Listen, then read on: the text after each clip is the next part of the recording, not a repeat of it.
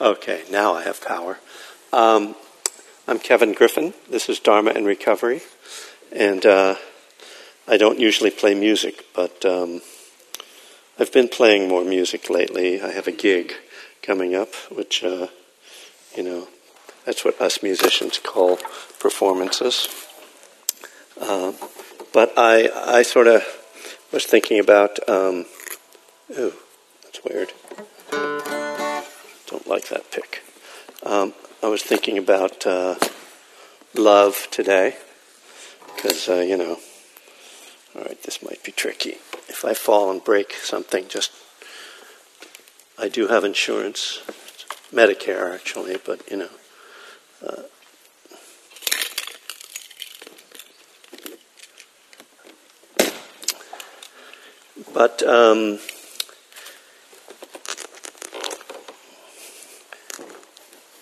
And I was actually thinking about love this week, and I was thinking about love as an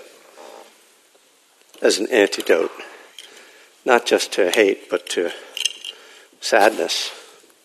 That was it. Last one.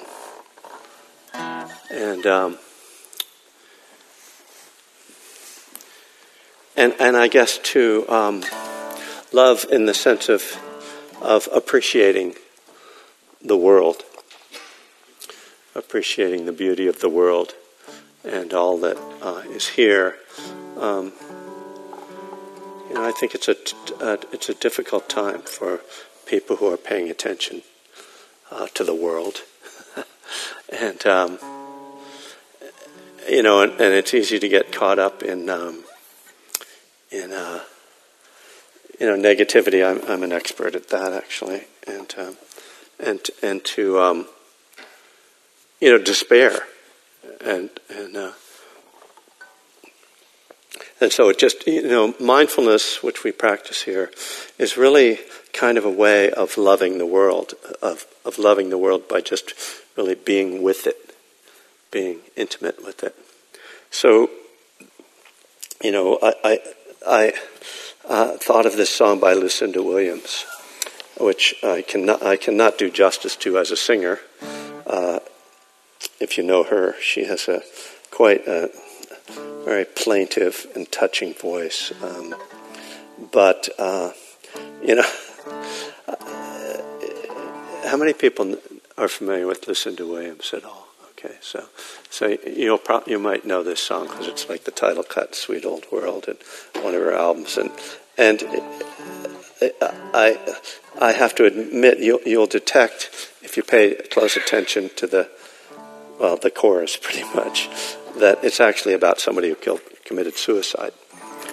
And she's talking to him, and it was someone who was very close to her, obviously, because she wrote a few songs about him. I'm not sure if they were all in the same album, but you'll see what she says, but I mean the idea that there was a lot that you missed. So I'm going to try to see if I can do justice to it.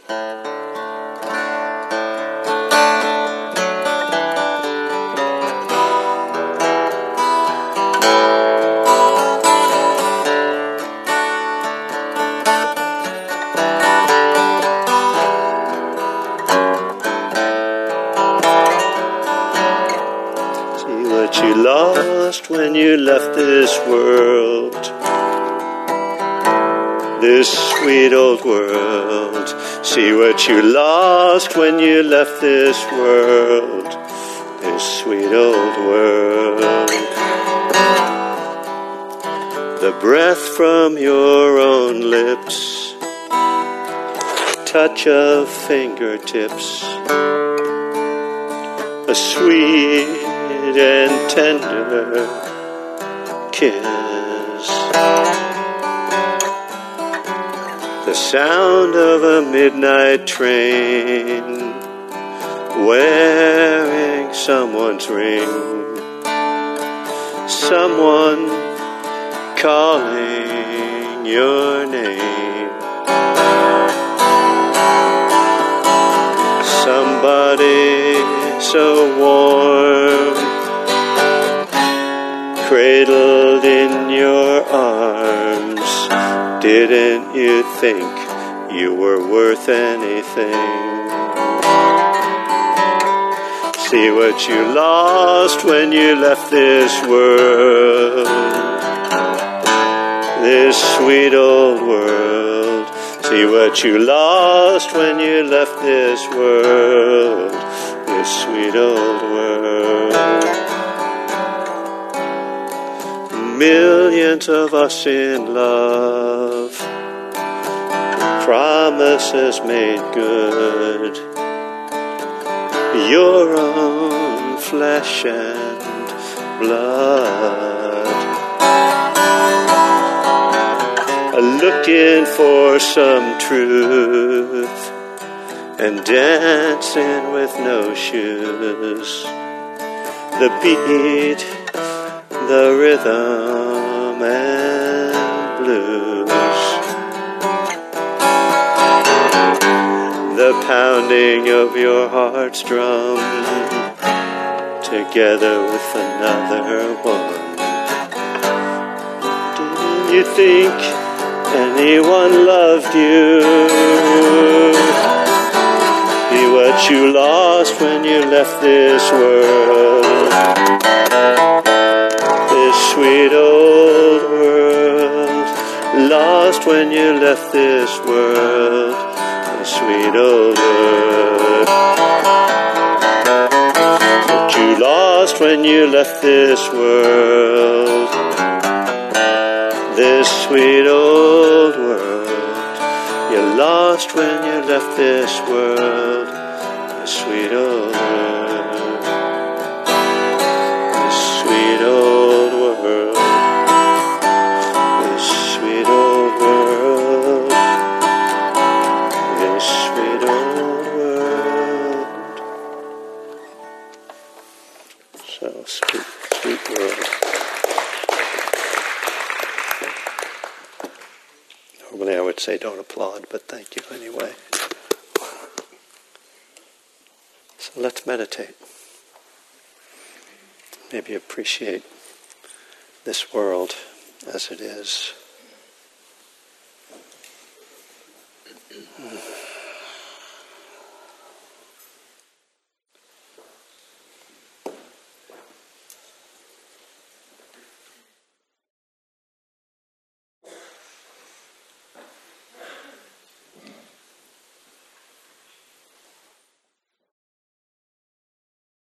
Sitting in a stable and comfortable posture.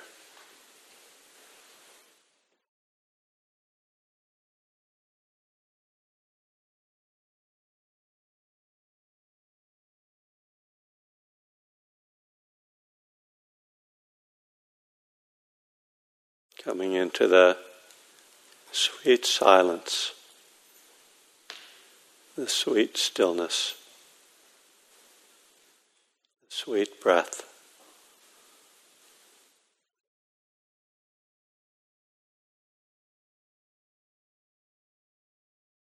The heartbeat.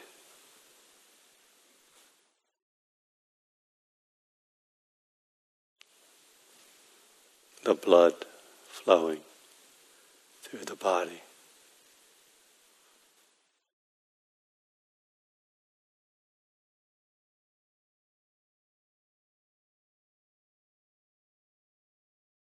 See what we have in this sweet world.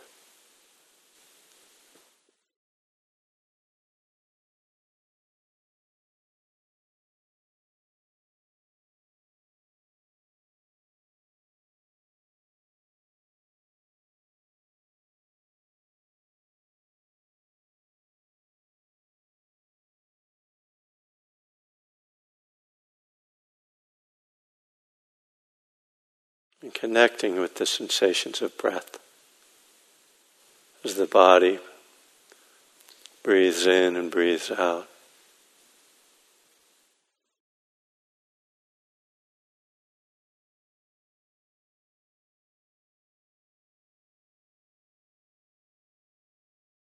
We don't try to stop our thoughts in meditation. But we do try to be present. Thoughts may come and go. Feelings come and go. Sensations.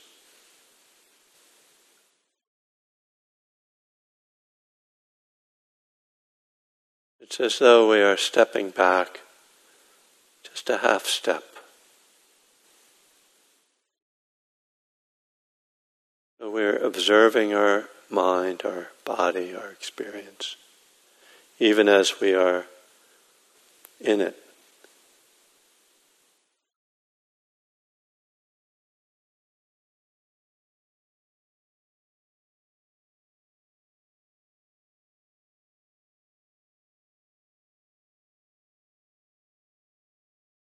We notice what's pleasant.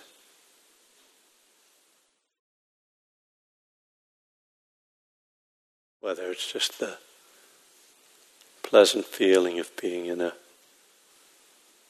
a place where we're encouraged to be calm and peaceful and loving.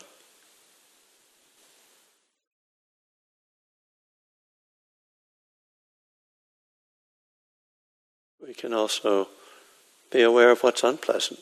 Perhaps there's some sensation in the body that's unpleasant, or a memory, an emotion. Here we don't run from anything. We don't run toward anything.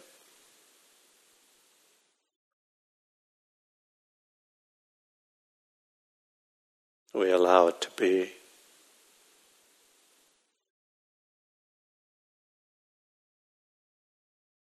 We bring this quality of openness, care and acceptance and interest.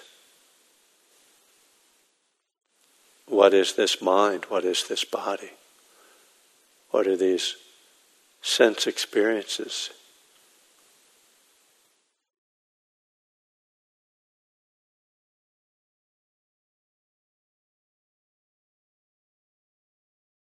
So much that we miss in the world. We're caught up in the past and the future. So much that we miss that's right here.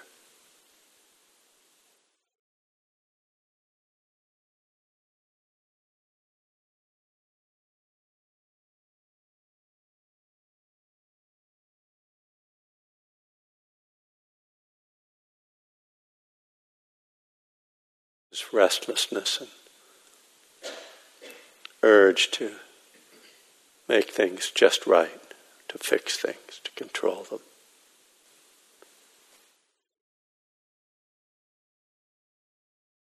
And yet, things never are just right. So that struggle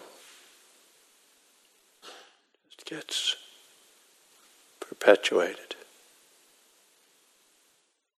This practice encourages us to cease that chasing after comfort or perfection, control. To say, it's okay the way it is. The imperfection, the lack of control. It's okay.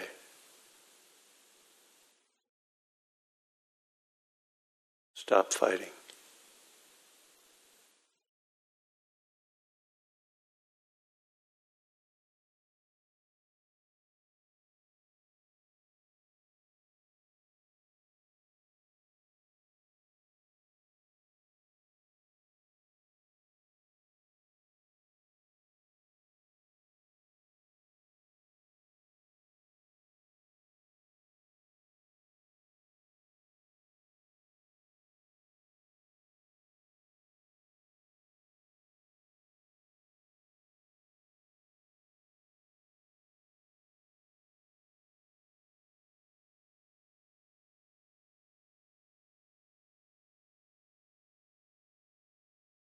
Mindfulness is a challenge. It's not the easier, softer way.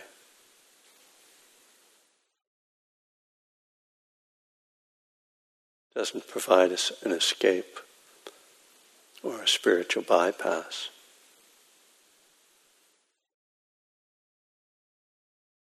It asks us to sit with whatever arises, to learn to be non-reactive, to not run away from our feelings, not to require comfort.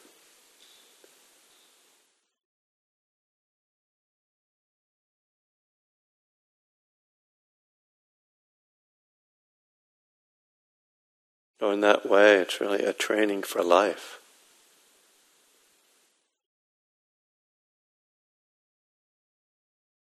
Life has challenges. Life has pain.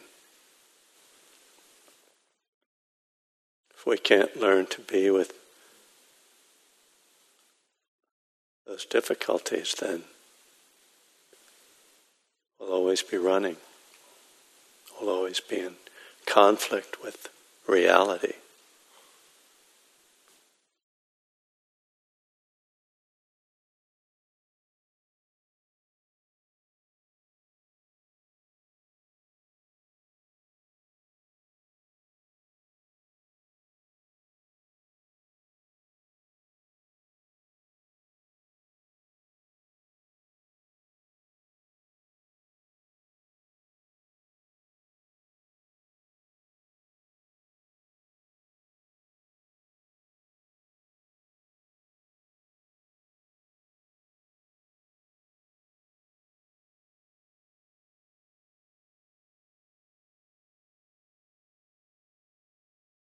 We keep coming back to your breath.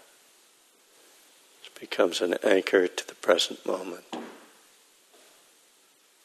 All the places the mind goes,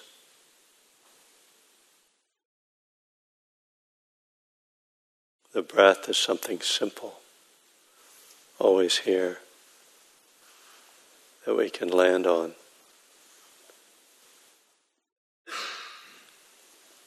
It helps us to calm the mind, calm the body.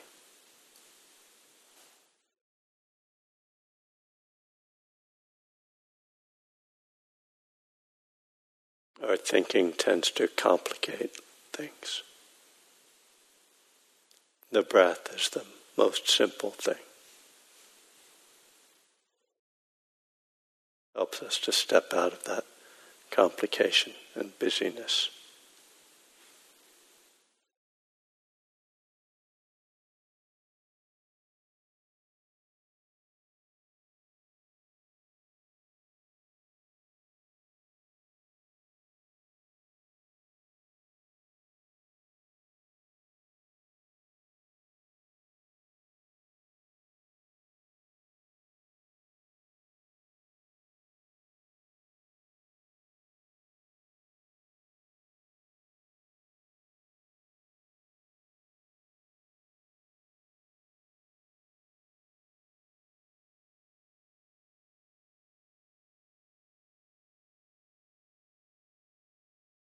It's remarkable that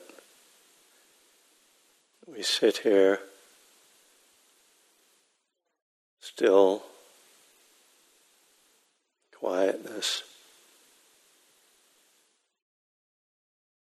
yet look at your mind.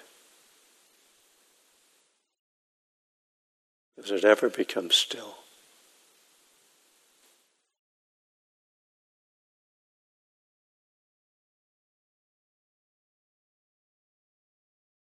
Where does it go? What's it looking for?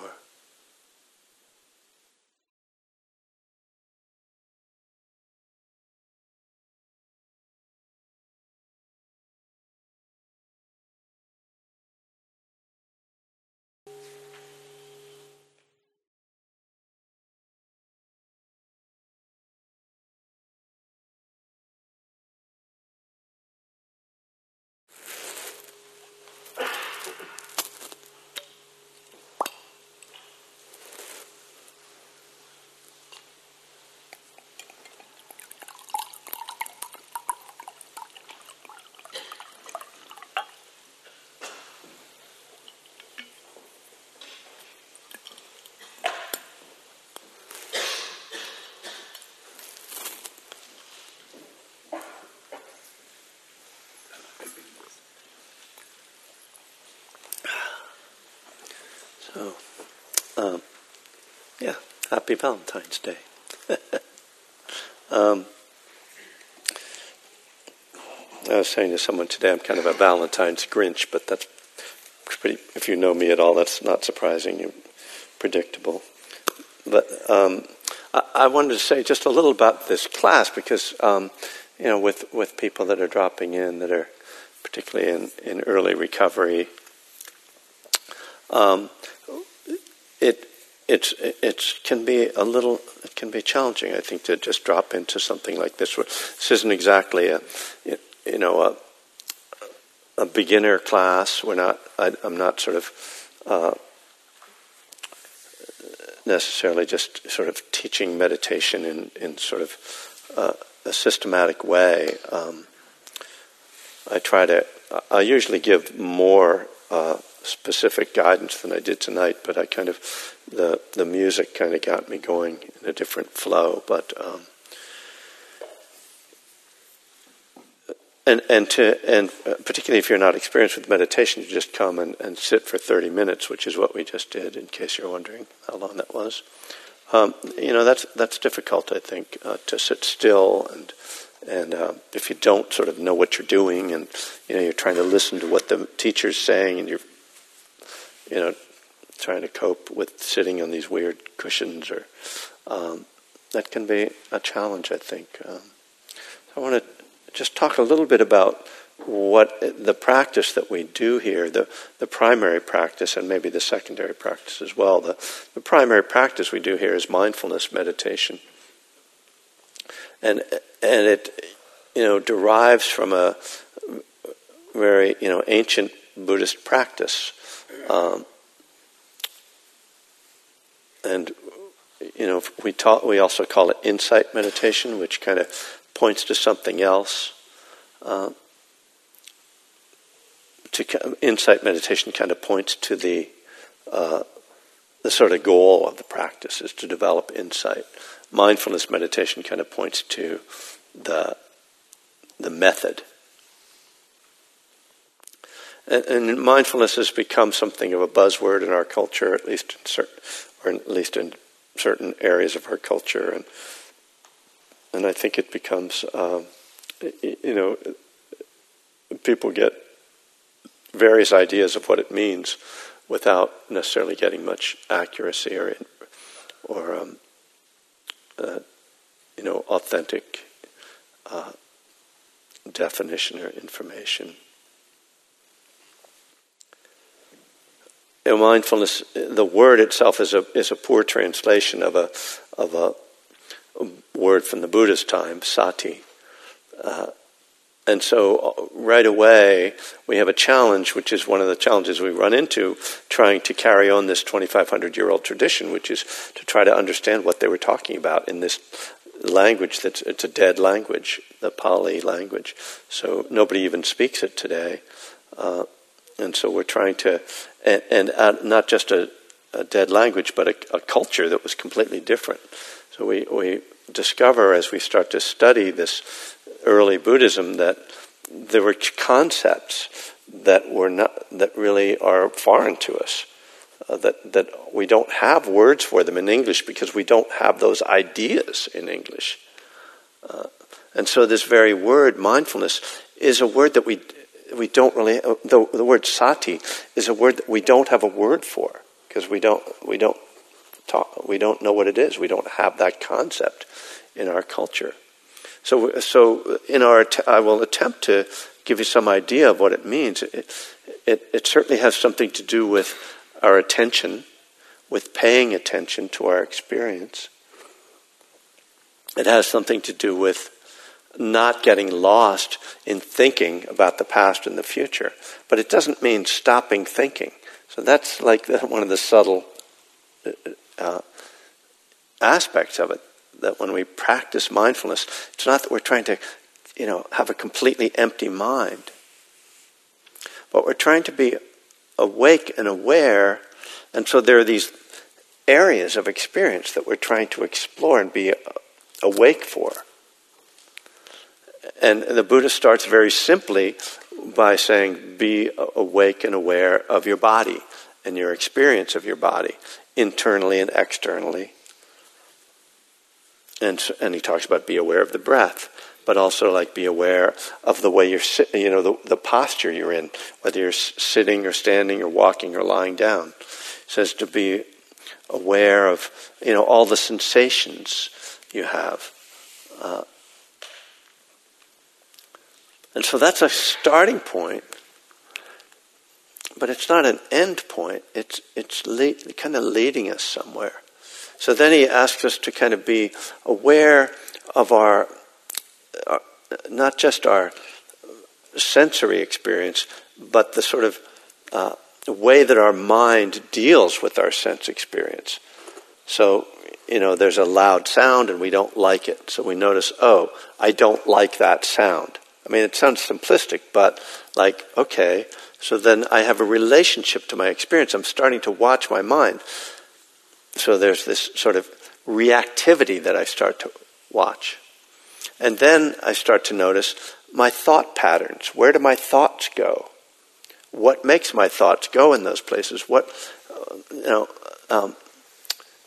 And in my own exploration of my own mind, what are the types of thoughts I usually have, and where do I get stuck? And then, where do I get stuck, and how do I create suffering with my own mind?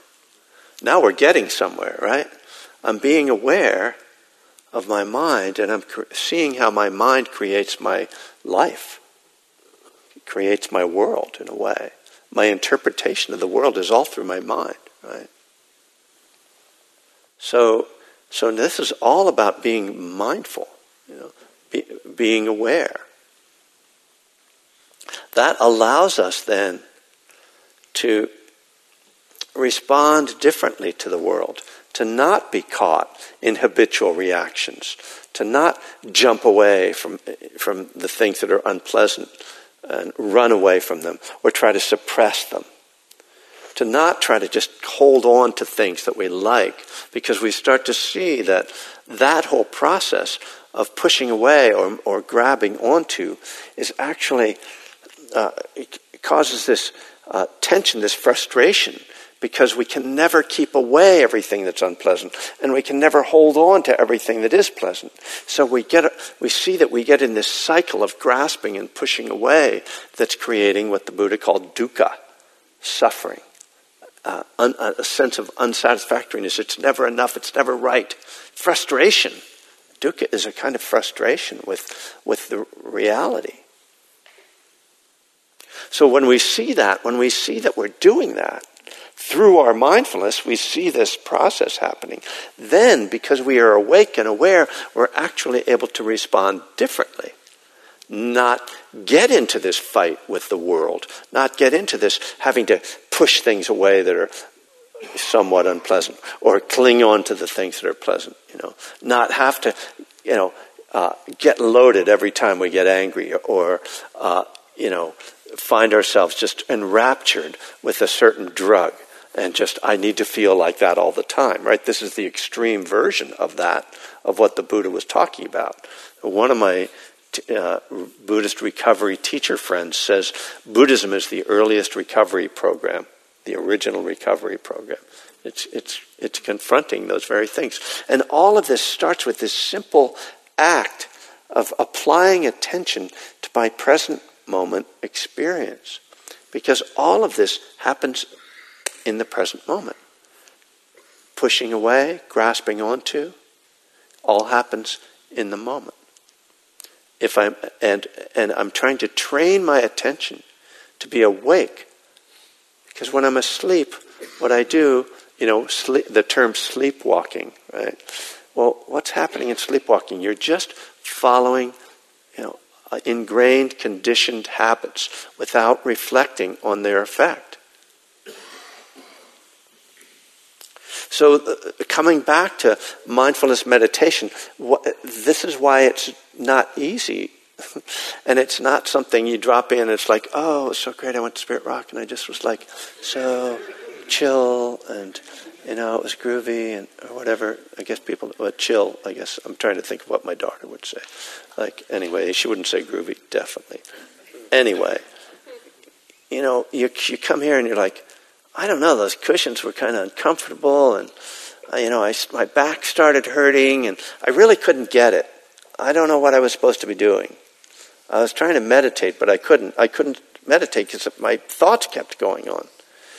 And so that's like you didn't understand what was supposed to be happening, what we were doing, which is kind of brings me back also to saying, because this isn't really an introductory class, people can come in and sort of not know that that's the conversation we're having, and you come and you go, well, that was kind of weird. I don't know if I'm going to go there. I might go to the Sufi dancing next week instead. So every once in a while I feel I should explain what this is and kind of how it works. It's a process, and this process of being aware of your body, noticing your sense experience, your reactivity, watching your mind, and responding differently isn't something that happens in a one-time thing where you dropped into Spirit Rock. It's something that takes time to develop. It's a training. We call it a practice. You meditate every day. You go on retreats. You work at this. You study it. You read books. You listen to teachers. You practice, and gradually it becomes ingrained in you, and you become trained, and you become a mindfulness practitioner. And so it's not for everybody, because everybody's not willing to put in that work, and everybody isn't willing to engage in that way. But I will say that I think it's, at one point in the sutta on mindfulness, the main sutta on mindfulness, the Buddha says it's the one way to wake up. That if you want to wake up, you got to go this way. It's okay, you don't have to wake up. If you'd rather sleepwalk, that might be pleasant, for a while. Eventually you'll walk into a door or fall down some steps, which can really hurt. But there's not really a lot of other ways to kind of create this transformation that this practice is pointing to. And it's an adult practice. We teach it to kids, but I mean, in the sense, it's an adult practice in that when people come to this practice and embrace it, it's usually because they've tried other ways to find happiness in their lives. And it's one of the reasons why I think it's great for addicts, because addicts know all this stuff. They know all about trying to control the world, trying to fix themselves, trying to fix everybody else. And when they come into recovery, it's because they've realized that doesn't work, and they're looking for another way. But once you find this way, and once you embrace it, there really isn't any question that this is the most valuable thing you can bring into your life. So that's just a little joyful introductory information. Let's take about a 10-minute break, and we'll come back for a talk about Valentine's Day.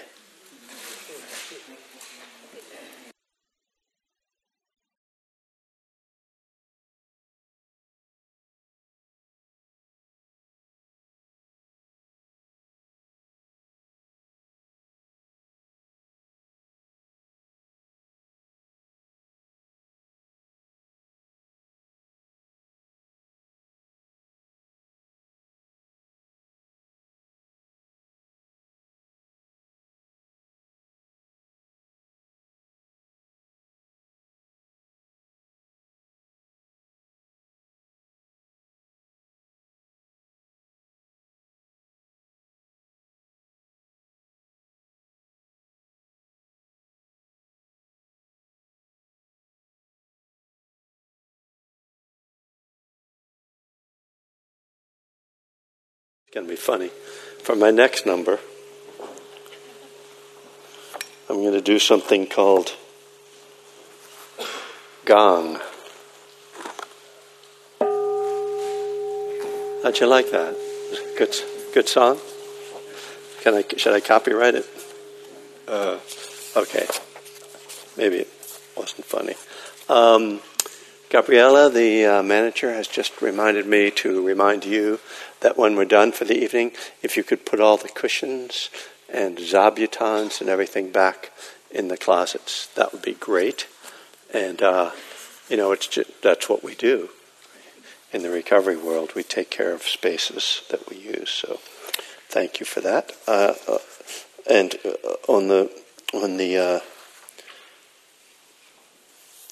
in the area of announcements, I have a couple of upcoming events. One is I mentioned a music show that I'm going to be the opening act. I'm just working my way up. Just a poor opening act. March 21st at the Phoenix Theater in Petaluma. Not really far from here, right? I mean, as things go.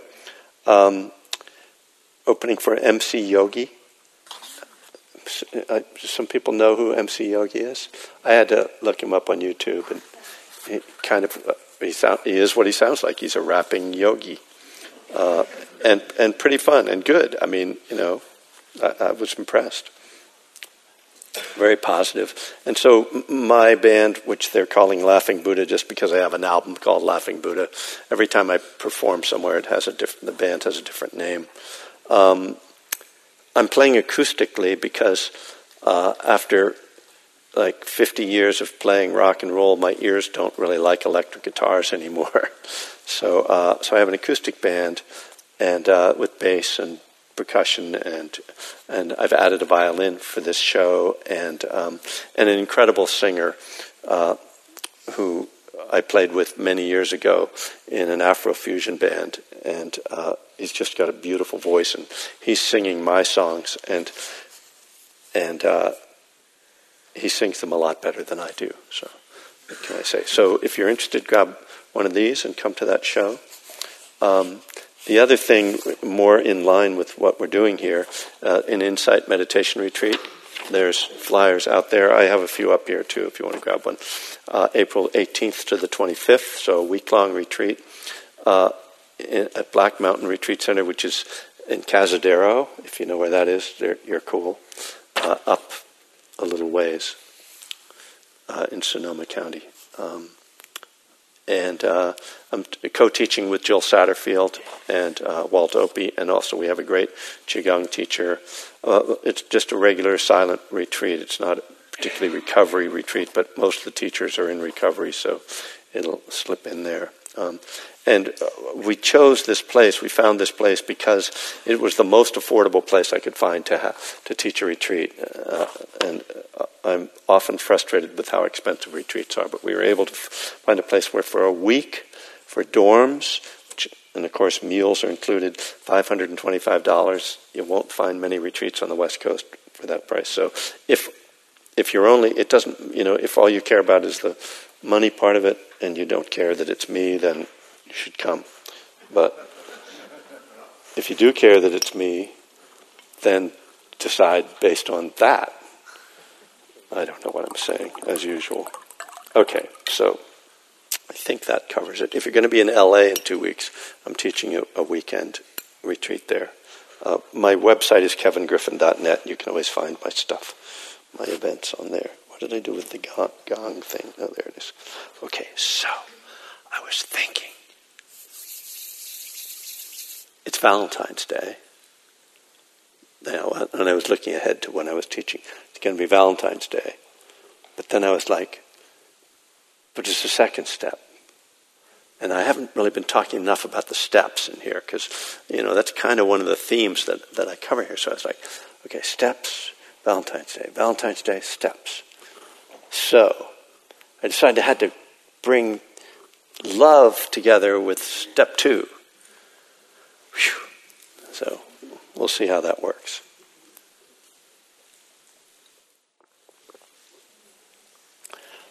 So I want to start by telling you a story from the time of the Buddha.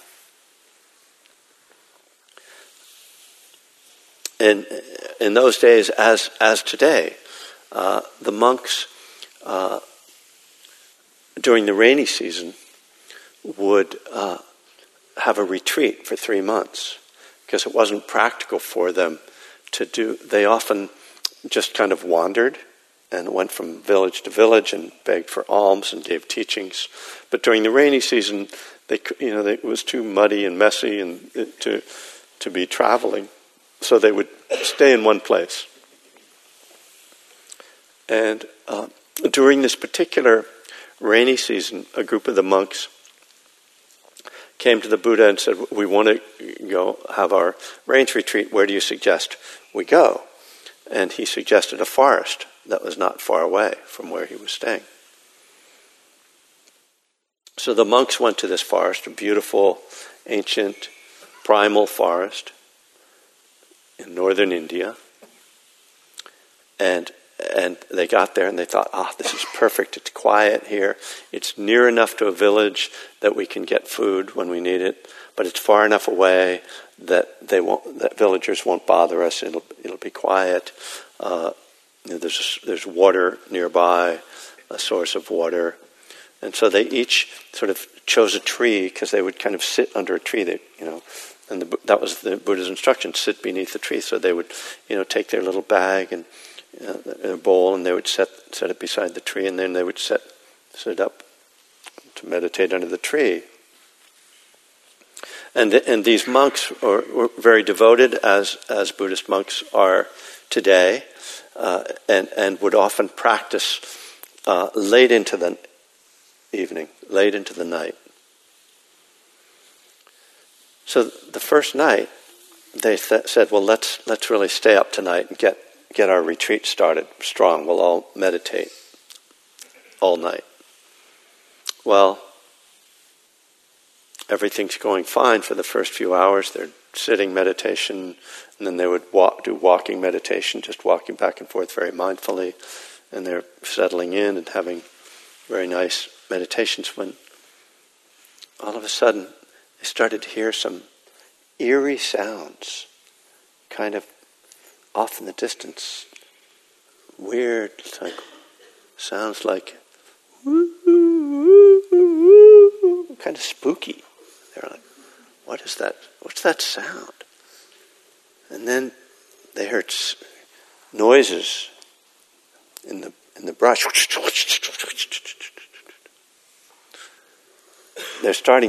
Their meditation is starting to get a little disturbed. They're trying to sit still. They're supposed to be monks. They're not supposed to be disturbed. It's just noise. Just be mindful of another noise. Another sounds. Then a smell, a disgusting smell, wafts through their forest, and they're what is that? Horrible. We have to keep meditating. The Buddha said this was a good place. Oh, God. Finally, the night passes, the air clears, things quiet down, the sun comes up. They get together, and that was strange. What was going on last night? I don't know what was going on. Then, it'll be okay. Let's stay for another night. So they continue their practice through the day. They go on their alms round to the village, they get food, they come back, they're meditating through the day. The next night, it's worse. The sounds are louder and closer, the smells are just repulsive and pervasive. It sounds like there's monsters in the bushes. Finally, they're just in complete fear and trembling. The meditation is gone. There's no concentration. There's no mindfulness. It's just horror. But they make it through the night and then pack up their belongings and go back to the Buddha. They say, "Master, is there another place we could go to meditate? This forest you sent us to, no good. No, there were terrible noises and smells, and it was horrible. There's something going on there." But it said, yes. There are some tree fairies that live in that forest. I forgot to mention that. And they tend to be territorial, shall we say. there's actually several families that live there. Didn't you notice? Oh, well, I don't know. I didn't see anything. No, you can't see them, but you know they're there. You sense them. You didn't sense them. Well, no, Master. I suppose I'm not as attuned as you. Yes, very likely, actually. So this is what you must do. You must go back to No, don't tell us to go back there, please. Please. You will go back to the forest. You will go back to the forest and you will give them love. You will radiate kindness to the tree fairies, this family that lives in that forest. And are you sure? Yes. And then he gives them a teaching, which has been handed down to us now that we know as the Metta Sutta, the discourse on loving kindness. He says, radiate kindness over the entire world, spreading upwards to the skies and downwards to the depths, outwards and unbounded, free from hatred and ill will. Sustain this recollection, whether sitting or standing, walking or lying down, free from drowsiness. Continue this. Keep sending this. Wish them happiness. Wish them safety. Okay, if you say so. The Buddha had a presence that was, when he suggested you do something, it was hard to say no. So indeed, the monks nervously kind of went back into the forest. We're back. Are you guys still here? Yeah, you're still here. So they started to do this meditation. Love, sending love. Concentrating on their heart, spreading it out, spreading it to the trees, spreading it to the fairies, to the beings, to the village nearby, outward across the country, outward into the skies, into the universe, radiating kindness. They started to feel this great openness, this great fulfillment, this richness coming from the heart, just as though they were dissolving into love. And sure enough, the fairies, the tree fairies, the spirits that lived in the forest, who were all set to start up on their routine and drive them out. They felt it, because they too were very attuned. They felt, and they were, this is kind of nice. Oh, maybe we'll let them stay. And they started just enjoying and sitting in the trees and just enjoying the love that was coming to them, the wafting through them, waves of love coming to them. They said, this is so nice. I don't want these monks to go away. Some of them took form and they set up around the forest and kept people away to protect the monks so that the monks would stay and would be safe to practice. So we've come to understand through this teaching, through this history, and it is recorded as history, whether we fully accept it or not in our scientific era. We've come to understand that the Buddha was teaching the power of love to overcome fear. That when we can let go of that fear and bring love, that we can conquer that fear, that we can conquer the hatred that's coming toward us. So step 2 says we came to believe that a power greater than ourselves could restore us to sanity. So we might say that the monks were driven crazy by the tree spirits, and that by practicing loving kindness, they were restored to sanity. So in some way, the monks were trusting in the power of love, and that the Buddha was teaching them the power of love.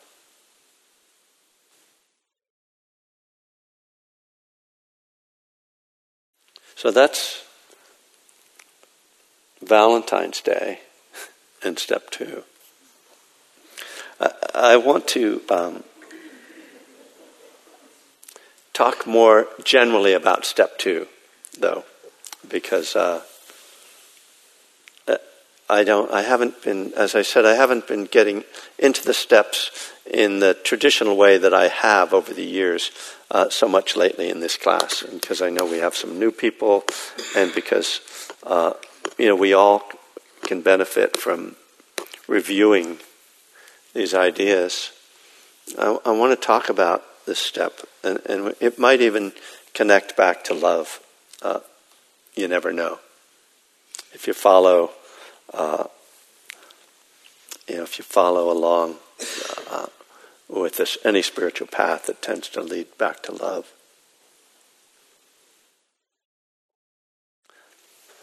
So, when you first hear step 2, if you're fortunate enough to hear it and to not shut down, if you've been raised in a theistic culture or in a particular religion that posits a God, then very likely when you hear we came to believe that a power greater than ourselves could restore us to sanity, you're very likely to interpret that as meaning that if you believe in God, that God will get you sober. And I think that in some ways that's maybe kind of what the step was saying. What the founders of AA who wrote the steps were kind of saying. That they started to believe that God could take care of them. But for people who don't sort of adhere to that kind of belief system, that can really be a discordant idea. And there can be, many people who come to the steps, particularly today, but I think over the history of the 12 steps, have kind of reached step 2 and step 3 and turned away and felt that they couldn't work these steps because they didn't believe in God. But I've come to see the steps as not really depending upon any a God of the sort that's sort of posited in Western religion, in the Abrahamic tradition. For those who aren't familiar with that term, the Abrahamic religion refers to Abraham, who is seen as kind of a founder of all 3 of the religions: Christianity, Judaism, and Islam. And I should probably say, put them in the historical order, which is Judaism, Christianity, Islam. That's how they arose. But they all look back to Abraham. So they're called Abrahamic for that reason. Nonetheless, so if we kind of take this idea of an Abrahamic God out of the step, we can ask ourselves what the step is kind of trying to accomplish. What is it saying? Well, it said that we came to believe. Let's take the power out of it. Maybe what if we just said the step is saying we came to believe we could be restored to sanity? We could, of course, question whether we're insane. Whether alcoholism and drug addiction is, a condition of insanity, but let's just say, so let's maybe calm that word down a little bit and say, we came to believe that we could recover. Okay, something a little less, not such a big deal. So, Now we've put this, by putting it in these terms, we see that, for one thing, this isn't so much about the higher power, but it's about my belief. And that, which is where I think the real problem lies for us as addicts, is, do we believe that we can recover?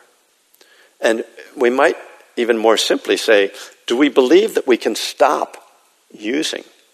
Do we believe we can stop drinking and using, and that it's worth doing, right? Because we might know, like, yeah, I could stop, but I'm miserable.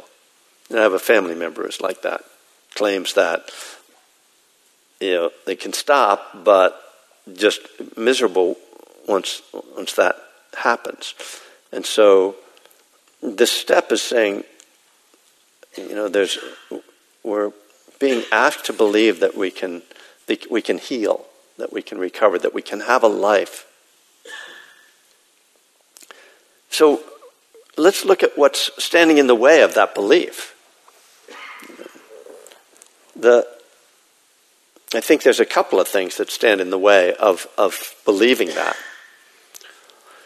One is the sense that we are in some way flawed, that we can't survive without our drug or alcohol or whatever our addiction is.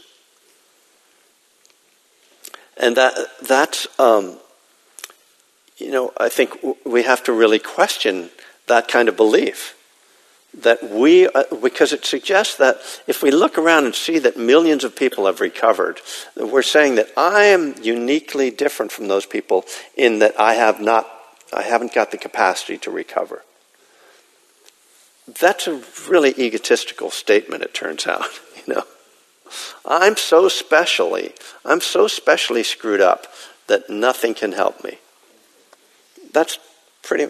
If we really reflect on that, we realize, am I that special? And you go to a few meetings and you see people who you hear their story and you realize they were worse off than me, and they're recovered. So one of the places we kind of learn about this is by being around people in recovery. Why it's so important to see those models. From a Buddhist viewpoint, addiction happens through cause and effect. You drink and use or do whatever your addictive behavior is over and over, and it first becomes a habit, and then it becomes an addiction, right? And it becomes an addiction through a very simple process of repetition, right? I mean, that's what addiction is. You do it over and over until you're stuck in it. You're stuck in that rut. And when we're in that rut, as I said, it can feel as if there's no way out of this rut. But with the Buddhist principle of cause and effect says, if you can cause something to happen by repetition, you can uncause it by unrepetition. Right? I mean, that's just simple logic. How else is addiction created but through repetition? And so on the fundamental practical and physical level, addiction is stopped by stopping the behavior. Now, that's not the end of your problem, we know. There might still be a craving, there might still be trauma that's unhealed, there might be wounds and lots of stuff, but the physical addiction can be broken by not doing it. The same applies to the mental states, to much of the negative thought patterns and difficult and painful mental patterns. When I was talking about, when I was describing mindfulness, that when we start to see that part of why I'm so unhappy or part of why I'm addicted is because I have this belief system that I'm not okay. This circles back to love, because I'm not okay is basically saying I hate myself. And when we start to examine these things, just like the delusion that I can't stop drinking and using, I see that this is also just another belief system that's just conditioned. And it's conditioned by, once again, repetition. Now, oftentimes this starts in childhood, and others start it in us, right? We get the way we're treated as children can often kind of create like a belief, it's the beginnings of this belief system. But as adults, as we become aware, we can start to undo that. That doesn't mean that you're never going to have negative thoughts about yourself. But when we start to apply mindfulness, we can start to be aware and catch ourselves over and over. Catch, there I go again. There's that story. And this is what I was talking about with mindfulness. We start to see these patterns of thought. Right? Well, came to believe. The reason that we need to come to believe that a power greater than ourselves can restore us to sanity is because we need to come to believe something different from what we've been believing. We're all walking around believing stuff. And there's a lot of stuff we believe about ourselves. And this practice is largely about undoing those belief systems, uprooting them, and first, looking at them. And it's not easy. It's not pretty. This is one of the reasons why I call meditation a kind of inventory, a meditative inventory. We sit and we watch the thoughts come up and we start to see ourselves. And it's just like doing an inventory. It's not written down and it's not about the past. It's about what's here right now. It's like a present moment inventory of this is what's arising. We start to see this, but when we have consciousness with it, we're able to talk back, we're able to push back, we're able to bring in another belief system to engage it that says, I'm not the worst person in the world. And maybe I can even cultivate love towards myself, which is what the loving kindness meditation in its developed form encourages us to do, to start to actually say to ourselves, may I be happy, may I be peaceful, may I be safe. And what we're saying in that is, I care about myself. I care about my own suffering. It's sort of an odd stance that we take with loving kindness meditation, because we're talking to ourselves, and what that even means, I can't explain. Like, who is talking to what? Or what is talking to whom? I don't know. But it happens. It happens. We can do it, right? This is one of the things we discover very quickly in mindfulness, that we're able to be aware of what's going on in our mind, and we can actually make choices about it. We realize that what's happening in our mind, they're not facts, right? One of the sayings love in the program is feelings aren't facts. The other thing we could also say is thoughts are not facts either. Thoughts are ideas that arise in the mind, but with awareness we can actually challenge them, question them, examine them. And we can actually say, well, that's not really true, is it? And then we can sort of reflect on, well, what is true? Well, it's hard to say what's exactly true in every way about everything, but we can kind of say, I'm not a total asshole. That's what my mind, or somehow in my heart, I have this feeling, this sort of cloud over me that's like, I'm just a horrible person. I don't know if anybody here has ever had a thought like that, but. And when we surface that, when we shine a light on it, and then we bring sanity to it, we kind of go, well, I know I've done some bad things and some stupid things and some mistakes, but, I've been nice to people. I've worked hard at certain things. I've loved my dog. I've tried. And here you are at a meditation center on Valentine's Day. Like, there must be something good in me. if I'm trying to make something of myself, if I'm trying to recover, or if I'm trying to become more wise or more peaceful or more loving. So, okay, I'll put over here, there's some negative things. But then, to be honest, if I want to be truthful about it, I see, I have some good qualities too. So now, things are starting to change, right? The belief system is changing. Sanity is returning. If sanity is just seeing the world as it is, someone who's insane, thinks the world is, that you guys are all aliens, or, insanity is a misperception of reality in some sense. Don't quote me on that, because there's probably some flaw in that logic, but just, for the purposes of this, conversation, that we are starting to become sane because we're starting to have a more balanced, more realistic view of ourselves and of the world. Not perfect, not perfectly awful,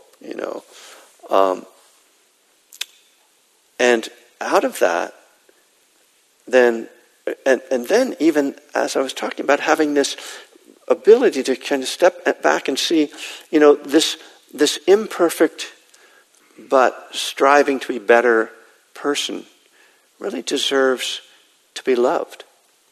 Or if that's too strong a word, deserves to be cared for, deserves some kindness. And this is the kind of spirit of loving kindness, of practicing loving kindness for ourselves. And indeed, what now has come to be called self-compassion. Seeing, wow, we look out at the world and we see the suffering in the world. Our hearts open to the people that we see suffering in the world, to the hunger, the poverty, the inequality. But we can also look at ourselves and see the pain in ourselves. And in the same way go, wow, this being sitting right here also needs care. How can I be kind to myself? And our practice and our program are in some ways about learning to be kind to ourselves, about learning to love ourselves and learning to love others. So that functions on very simple, basic levels. I was talking about the foundations of mindfulness. We start by being kind to our bodies, by not putting intoxicants into them, right? And then we start to be kind to our minds by not letting our minds just tear us down all the time. We start to bring kindness into our minds. And then it turns out that by doing that, we actually open up and start to see the world around us more, because the self-hatred is a very, it's so powerfully inward turning that we don't have much energy left for the rest of the world.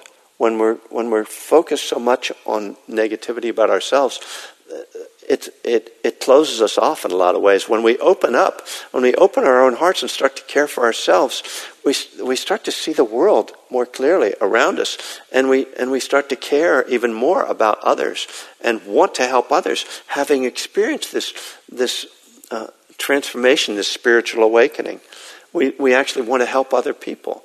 And then, of course, we discover, as all spiritual paths show, that when we think of others instead of ourselves, that there's great joy that comes from that, great freedom that comes from taking the attention off ourselves.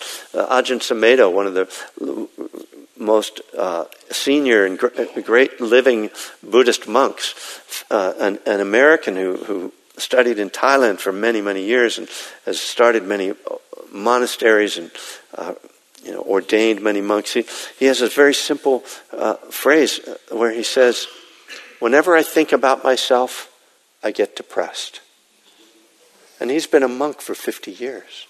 I mean, if that's what happens to him, it just speaks volumes. That self-obsession that we know so much about. So we're coming to believe that we can change, coming to believe that we can heal, and that we don't really depend on some being up in the sky to do that for us. In Buddhist terms, we depend upon the law of karma. The law of karma says actions have results. That there are three types of actions. There are outward actions we call deeds, right? This is the most obvious form of actions. But there's also speech. We create karma, we create effects by the outward actions we take, by the things we say. But maybe most important, we create karma with our thoughts. So those are the three forms of karma: thoughts, words, and deeds. And the way we heal is by transforming those. And we have to make the effort, right? We have to take the steps. We have to take the outward actions to go to meetings and to not pick up. We have to learn to interact with people socially by speaking, using our words skillfully.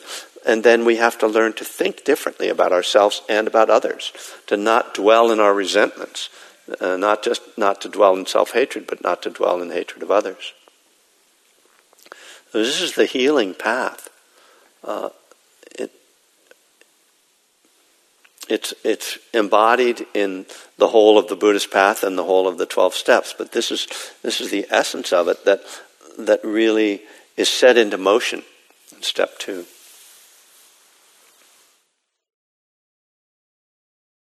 So I'll say that if we want to have a higher power, we might consider love to be our higher power. So we might say we came to believe that love could restore us to sanity. That's an interesting thing to try carrying around with you for a while. What would that mean? How would that affect your life if you trusted in love to be your healing force, your healing power? So I have a few minutes left before we'll close. And if anybody would like to chime in or ask a question, I'd love to hear from you. We have some microphones here, so someone raised their hand right beside you. No, right there.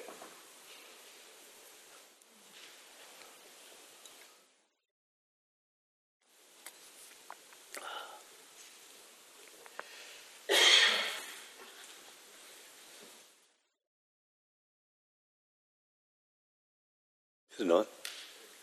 Well, just speak loudly. Thank you so much. This is my first time here.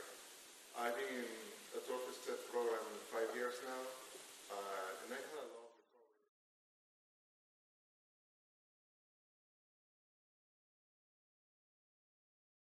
recovery. Uh-huh. And I had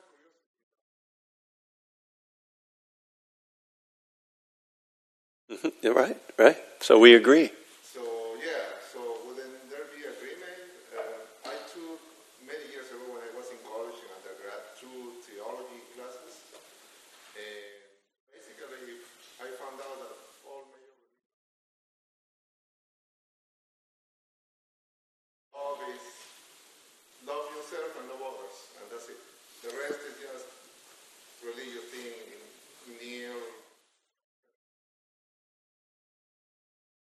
But at the end of the day, it's just 2 things: love yourself and love others. And as I said, I got to extricate myself from 17 different traumatic events. And I don't know if it's something that is in the sky or in the air, or in the mountain or the sun.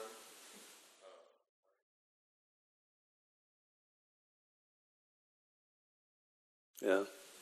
Thank you. Sweet. Yeah, it's interesting. When I would hear that when I was a kid, God is love, I thought what it meant was that this guy up in the sky was loving. But then if I just take the guy out of the sky and just make it oh, love, if I say instead, love is God, that like creates a really different meaning to it. To me, oh, really, that's it. I see. Turn your will and your life over to the care of love. That's an interesting third step. Sought through prayer and meditation to improve our conscious contact with love. Rich. John Lennon said, all you need is love. Yeah, that's true, right? And then he said a bunch of stuff that I didn't understand about. What's the rest of the lyric? Like, I'm always thinking, that would be a nice song to sing, and then I start going, there's nothing you can do that can't be done. There's nothing you can sing that can't be sung. There's nothing you can see that you can't learn how to be in time. Nothing you can be that you can't learn how to be in time or something. I'm like, what? I think you lost track there, John. I think he could have made... I mean, I hate to, criticize John Lennon because, it's kind of like criticizing James Joyce or something, but I think he could have come through better with the rest of those lyrics.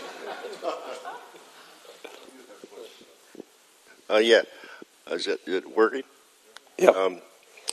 Early on, when you beginning tonight, you mentioned that mindfulness might not help out in terms of current events. I did? Something like that. Let's run the tape back. I want to hear that. Yeah. Well, anyhow, what struck me is that I used to be, the angry guy who would watch the news and be drinking and getting angrier the more I drank at the news. Right. And I don't do that anymore. You don't watch the news? No, I watch the news, and certainly there's things that are disturbing. Drinking quiet in the backyard. But my anger doesn't drive me to drink. Yeah, well, that's good. But if you're not angry, you're not paying attention, as they say. Right. I mean, I don't mean to, go off on a negative track, but, Yeah. And then I just wanted to mention that, yes, indeed, the singer that's going to be singing with you is just great. Yeah, he's unbelievable. His beautiful voice. Thank you. Thank you for that plug. He was at the show we did in December. In fact, one of the organizers. I don't know what your role is, but you're always hanging around, You're like the Derek Taylor of the, That's an inside Beatles, You got to know your Beatles history. Look, somebody on the other side. You're getting your steps in. I hope you've got your Fitbit on there. You'll be getting lots of... Thank you.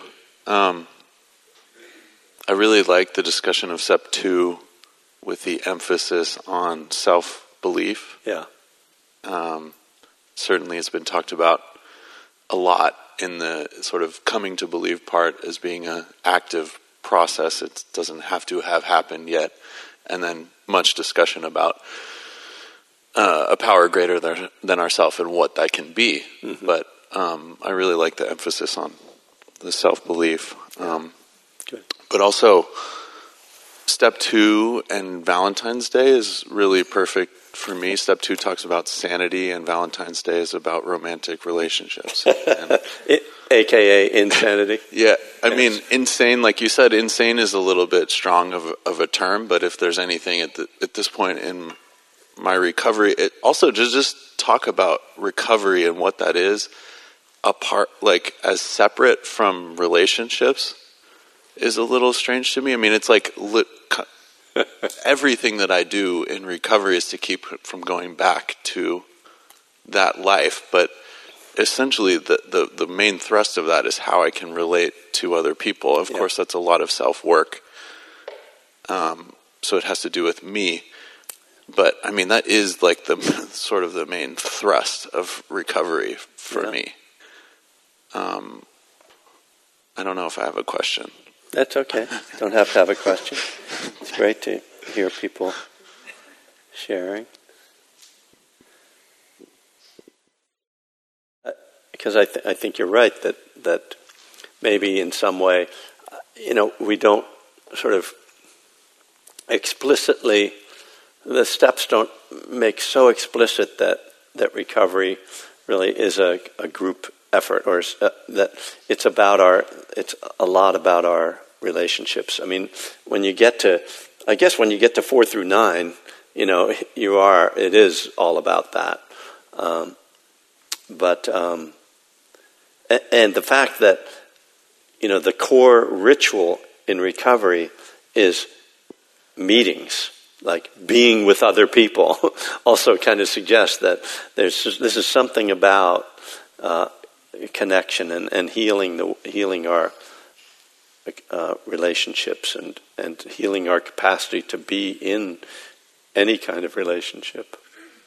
Certainly that was, once I broke the habits of drinking and using, the main work of the first 10 years of recovery was about, being able to be in an intimate relationship in a healthy way. And then now the last 25 years have been about trying to be in an intimate relationship in a healthy way. So it's called marriage by some people.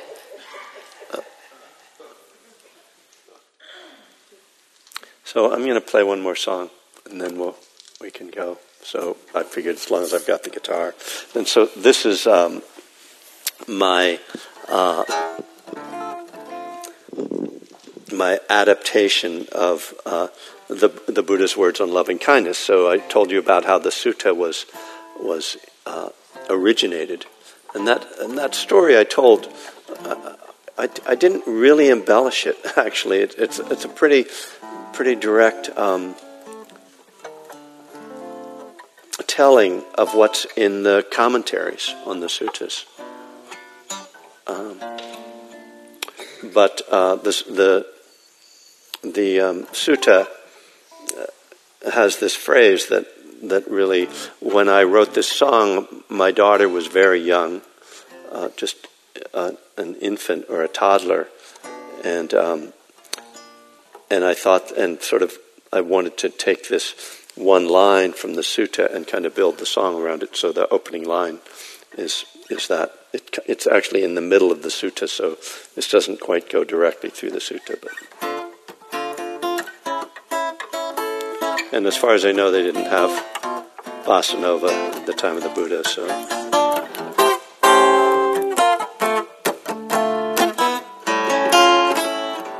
Even as a mother protects with her life her child, her only child, so with a boundless heart should one cherish every single living being, radiating kindness over the entire world, spreading upwards to the skies and downwards to the depths, outward and unbounded, freed from hatred and ill will. One should sustain this recollection.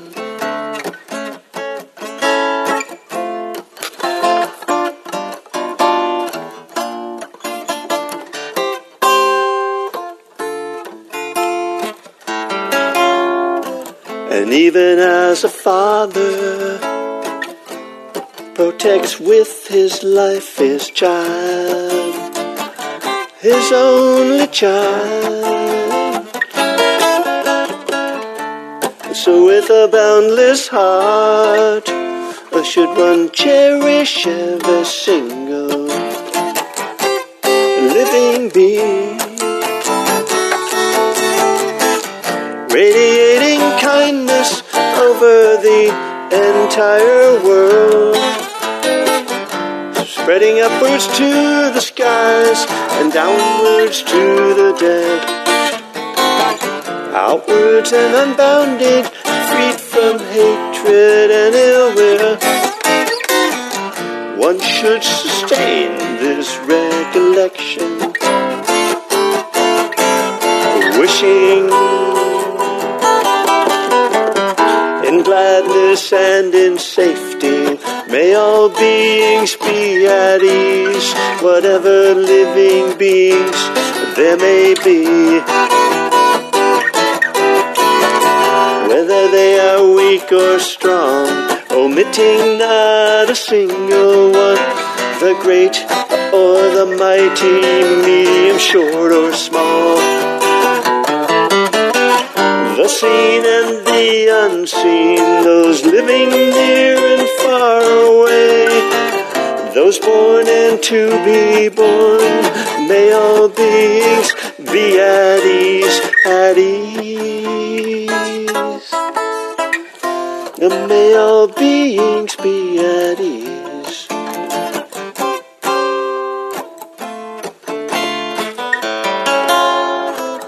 Even as a mother protects with her life her child,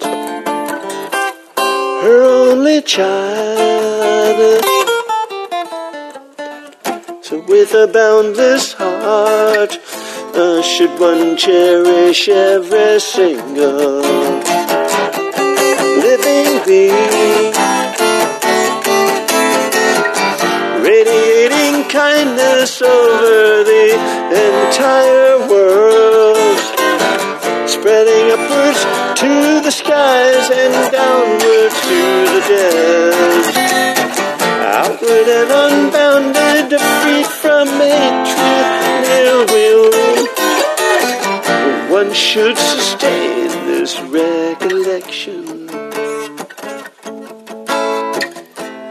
One should sustain this recollection.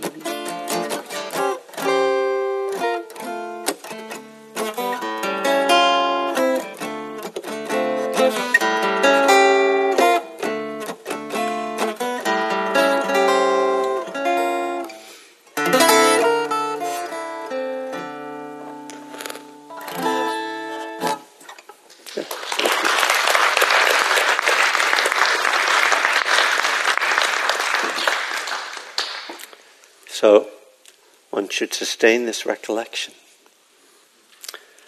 Thank you all for coming tonight.